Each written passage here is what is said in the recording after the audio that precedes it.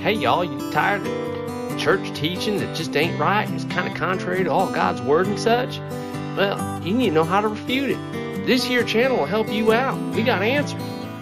Welcome to Contending for Christ Apologetics, where old Danny Boy seeks to equip you with some tools that you can go out and fight that good fight and really develop that there Christian faith. Now get after it, y'all. What's up, everybody? Welcome back to Contending for Christ Apologetics. Today we're going to be looking at 5 common arguments for God's existence. 5 common arguments. These arguments aren't something that some modern philosopher or apologist has put together. These arguments have been around for hundreds of years and even almost 1,000 years. And these arguments are so solid that they have yet to be fully refuted.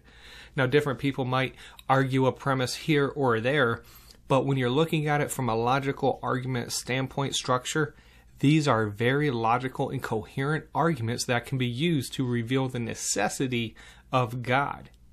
Now, I must admit right up front that these arguments don't necessarily argue for the necessity of the Christian God, but simply the necessity of a God.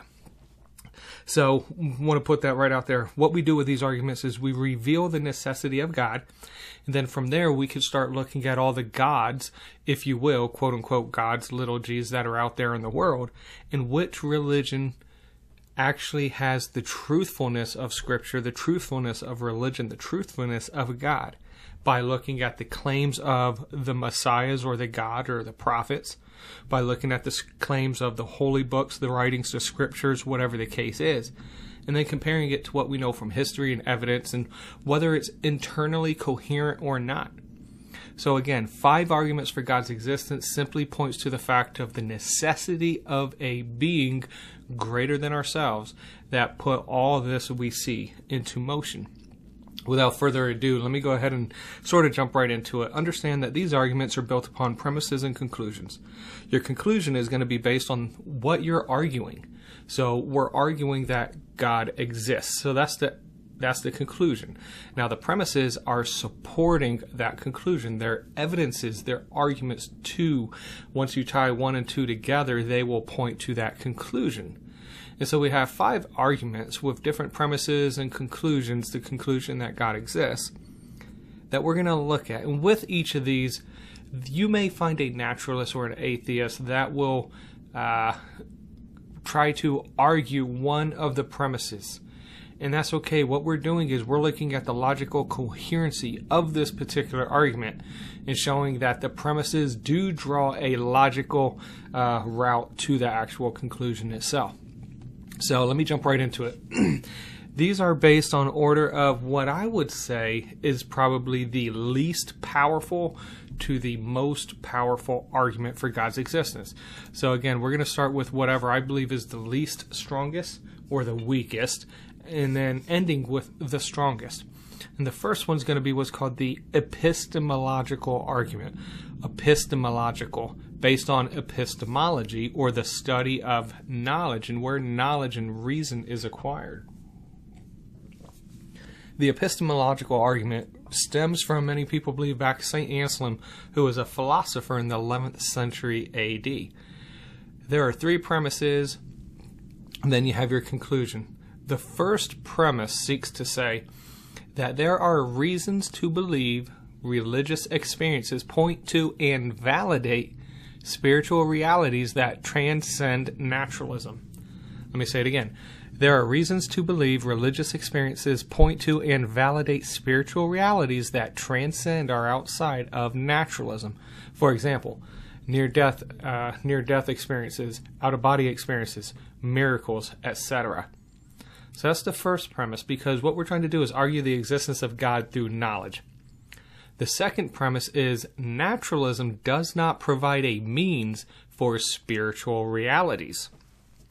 So this premise means that naturalism does not look at the supernatural for explanation. It dismisses the supernatural. Naturalism only looks in the natural world, materialism, things like that. And so if there are reasons to believe religious experiences point to spiritual realities, naturalism doesn't provide a means for those spiritual realities. A belief in deism, third premise, deism or theism does provide the means for spiritual realities. Therefore, deism or theism must be true. For example, naturalism cannot explain miraculous healings. I know an individual from a church many years ago who literally had cancer. Doctors had it documented. They seen the images. They ended up telling the individual, you have this type of cancer. We went and prayed for the individual. They went back, and I tell you that cancer was no longer to be found. Nowhere to be found. And this isn't just a one isolated incident. There are many incidents like this throughout the world. You can find out. Naturalism cannot explain miraculous healings. Naturalism cannot explain the visions that Middle Easterns are having of Jesus and turning a life of Islam into a life of Christianity. Naturalism cannot explain the life-altering transformations that people go through once they become a follower of Christ, and that moral transformation that occurs with the new seed inside of the body. Behold, all things have become new, Paul says when he's writing to the Corinthians. And so with the epistemological argument, we're seeking to see God through how we reason, have knowledge, and gain understanding. Like I said, there's reason to believe religious experiences point to and validate spiritual realities. Naturalism doesn't provide a means for spirituality. Deism or theism does provide that means. Therefore, deism or theism must be true. Those premises follow logically, and they end with that conclusion in a logical manner. St. Anselm also created this second argument. It's called the ontological argument. Ontology dealing with the study of being. And Anselm here again, 11th century philosopher, was arguing the existence of God through being, of just existence. Basically, this argument sort of speaks that a being than which no greater being can be conceived. For instance, there's two premises and a conclusion. This one is pretty simple to understand and follow. Premise 1. The existence of something is possible. The existence of something is possible. If you have a thought, you could possibly put it together. Premise 2. To exist is greater than not to exist.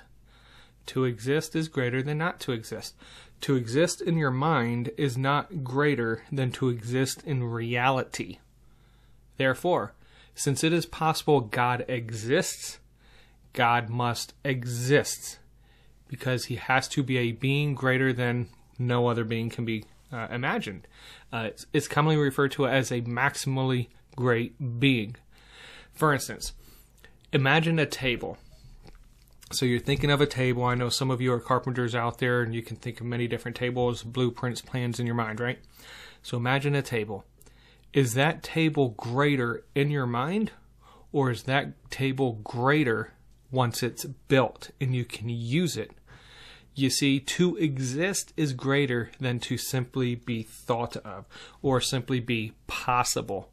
And so Anselm's ontological argument seeks to say that the existence of something is possible, and to exist is greater than not to exist. Therefore, if it is possible God exists, God must exist. It's like that saying, it's the thought that counts, right? Well, no, because if I keep missing birthdays and anniversaries, I say, well, I thought about it. I thought about getting you something, but I don't actually get it, then I'm a pretty poor individual. Not poor in poor sense, but poor in like a bad person. I'm just constantly ignoring the physical reality of buying a gift, whatever the case is, and I'm only thinking of doing it. To exist is greater than not to exist. So those are the two from Anselm from the 11th century. Now, those two are very strong. There's one or two premises that can be argued against, but when you put all these together, they actually build a very solid case for Christianity, for God's existence, I should say. The cosmological argument is the third one, and this one was really founded by Thomas Aquinas, but also there was a Muslim that came up with this argument as well that talks, I think his name was Ghazali, but basically it argues the existence of God through causality and necessity. So Aquinas was a Catholic priest in the 13th century, And this is commonly referred to as the uncaused first cause, or the law of causality, and it has two premises and one conclusion. Very easy to remember. Premise 1. Everything that begins to exist has a cause. Everything that begins to exist has a cause. There's a reason for its existence. The universe began to exist. Therefore, conclusion, the universe has a cause.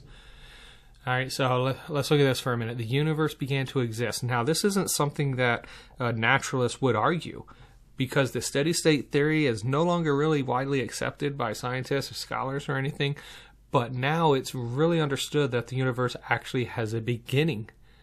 Now, most people can backtrack this beginning from the expansion rate of the universe all the way back to singularity, but they have no idea what caused that bang. They have no idea what caused that singularity to have this rapid expansion. We would say God. They would say bubble universe, a white hole, oscillating universe, big bang, big crunch type thing. And so it is commonly accepted that the universe began to exist. And therefore the universe has to have a cause. For example, this podcast episode that you're listening to right now exists. But it only exists because I thought of it and I am articulating these words through this episode. And you have the ability, or you had the ability, to download this episode or listen to it, stream it, whatever the case is, and actually listen to it. So it's the same thing. Everything that begins to exist has a cause. And if the universe began to exist, the universe has a cause. And now we got to figure out, what is that cause? Who is that cause? And a theist would argue that cause for everything's existence is God.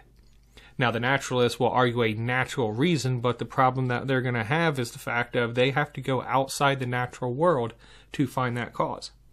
For instance, if you have everything in the known universe to condense to a fine point of what they call singularity, then you have nothing that is outside the universe acting upon it to cause it to expand.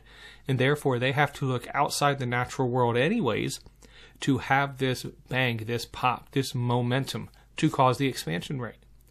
We see God. They see a multiverse. They see a parallel dimension. They see whatever the case is but God. But the cosmological argument, uncaused first cause, law of causality, everything that begins to exist has a cause. The universe began to exist, therefore the universe has a cause. The fourth one's by an individual by the name of Immanuel Kant. He was a German philosopher in the 18th century. In this argument, the moral argument seeks to argue the necessity of God seen through ethics or morality.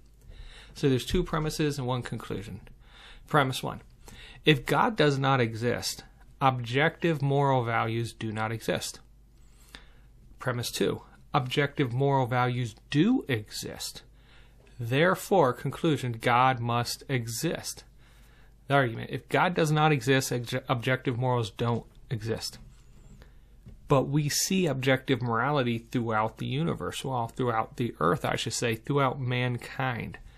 For instance, is it always wrong to torture innocent babies for fun? I would argue almost every single one of us would say, yes, that is wrong. That is always wrong. You don't torture innocent babies for fun. That is sadistic. That is nasty. You just don't do it. I don't care what tribe, what country, wherever you are, it's always wrong. You see, objective morality seeks to argue that aside from personal opinion or aside from personal belief or experience, there are certain things that are just true. And when we're talking about objective morality, we're talking about the difference between right and the difference between wrong. Now, we could get into the argue as far as, would you steal a loaf of bread for your family if you were starving and you didn't have any money and they were dying? We could get into what I would call situational ethics, but that still doesn't argue the origins of the fact of stealing is wrong. You ask anybody, the moral duty obligation is always something that we have intrinsic of us, a duty to save life. Why? Because we value life. If we see somebody in need, we have a duty, an intrinsic obligation to try to help and save. So objective moral values exist. And it doesn't matter if it's 50, 500,000. It doesn't matter. If there is just one objective moral value that exists, then we need to find the foundation of that one objective moral value. But the thing is, we see objective morality in many areas, whether it's aspects of love or aspects of respect or aspects of torture, things like that. Murder. Big difference between murder and killing. And so, if God doesn't exist, objective moral values don't exist, and we can do whatever we want. Everybody does what's right in their own eyes. But we do see that there is at least one objective moral value that does exist. And if there is one objective moral value that exists, then we need to determine from where does this one objective moral value stem from? Where does it come? Where does it spring up? And naturalism cannot explain any of these objective moral values and where they come from. Only a theist can argue that this comes from a God, from an intelligent being who designed the universe, and due to the fact of the sovereign control and creation, identifies the rules and what's moral and what's not, plus part of his character and things like that. So the moral argument, you don't have to have 5 million objective moral laws. You just have to find one. You find one, and there's no explanation that naturalism can provide as far as where that stems from. Because if they argue it's whatever's best for the community, communities always change. If it's whatever's best for the masses, well, masses and majorities always change. In the past, conservatism was always the majority. Now we're getting to the liberal side always being the majority. Now it's even the fact that the minority has the greater voice than the majority. And so those aren't even arguments from a naturalist or a community behavioral worldview or explanation as far as objective moral laws. And so that's the fourth one. The fifth one, the teleological argument by a man by the name of William Paley. Teleological, simply arguing the existence of God seen through design. Seen through design. For instance, if the universe has evidence of a design, first premise, then it has to have a designer. Premise 2, the universe does have evidence of design. Conclusion, therefore the universe has a designer. So let's look at these premises. If the universe has evidence of a design, it must have a designer. That makes sense to us because if you're walking along the beach and you see a watch in the sand, you're not going to automatically assume that through millions of years of evolution that watch just came to be. You're going to assume the watch had a watchmaker. Now you have no idea who made that watch, but the fact that that watch is there tells you there has to be a watchmaker. And if you really cared or are very concerned, you will try to find out who made that watch. Whether you flip it over, look at the back of the watch face and see if there's a mark, a stamp, whatever the case is. Or you ask around, ask people, hey, do you know who left this watch? Finding a watch on the beach is evidence that there is a watchmaker. The universe does in fact show evidence of design. Whether you look into what's called the anthropic principle, the fine-tuning argument, the axis of the actual Earth itself, the distance of the moon from the Earth and the sun, the Goldilocks zone, which is talking about the perfect habitable distance the planet is from the sun to have and sustain life. You look at the cyclic cycle of the hydraulic cycle. You could look at the breathing cycle where we breathe in oxygen, we breathe out carbon dioxide. Guess what plants breathe in? Plants breathe in carbon dioxide and they push out oxygen. And so you see this cycle as well. And so there's many evidences that this universe and this planet was designed. And if there is evidence of design, there's evidence of a designer. You would never walk around or look into an art gallery and look at a painting that you can, see and clearly make out what it is. Picture of a dog, a painting of a dog. I have a painting of my dog over here that my wife made for me. You would never argue that that painting just came to be spontaneous generation.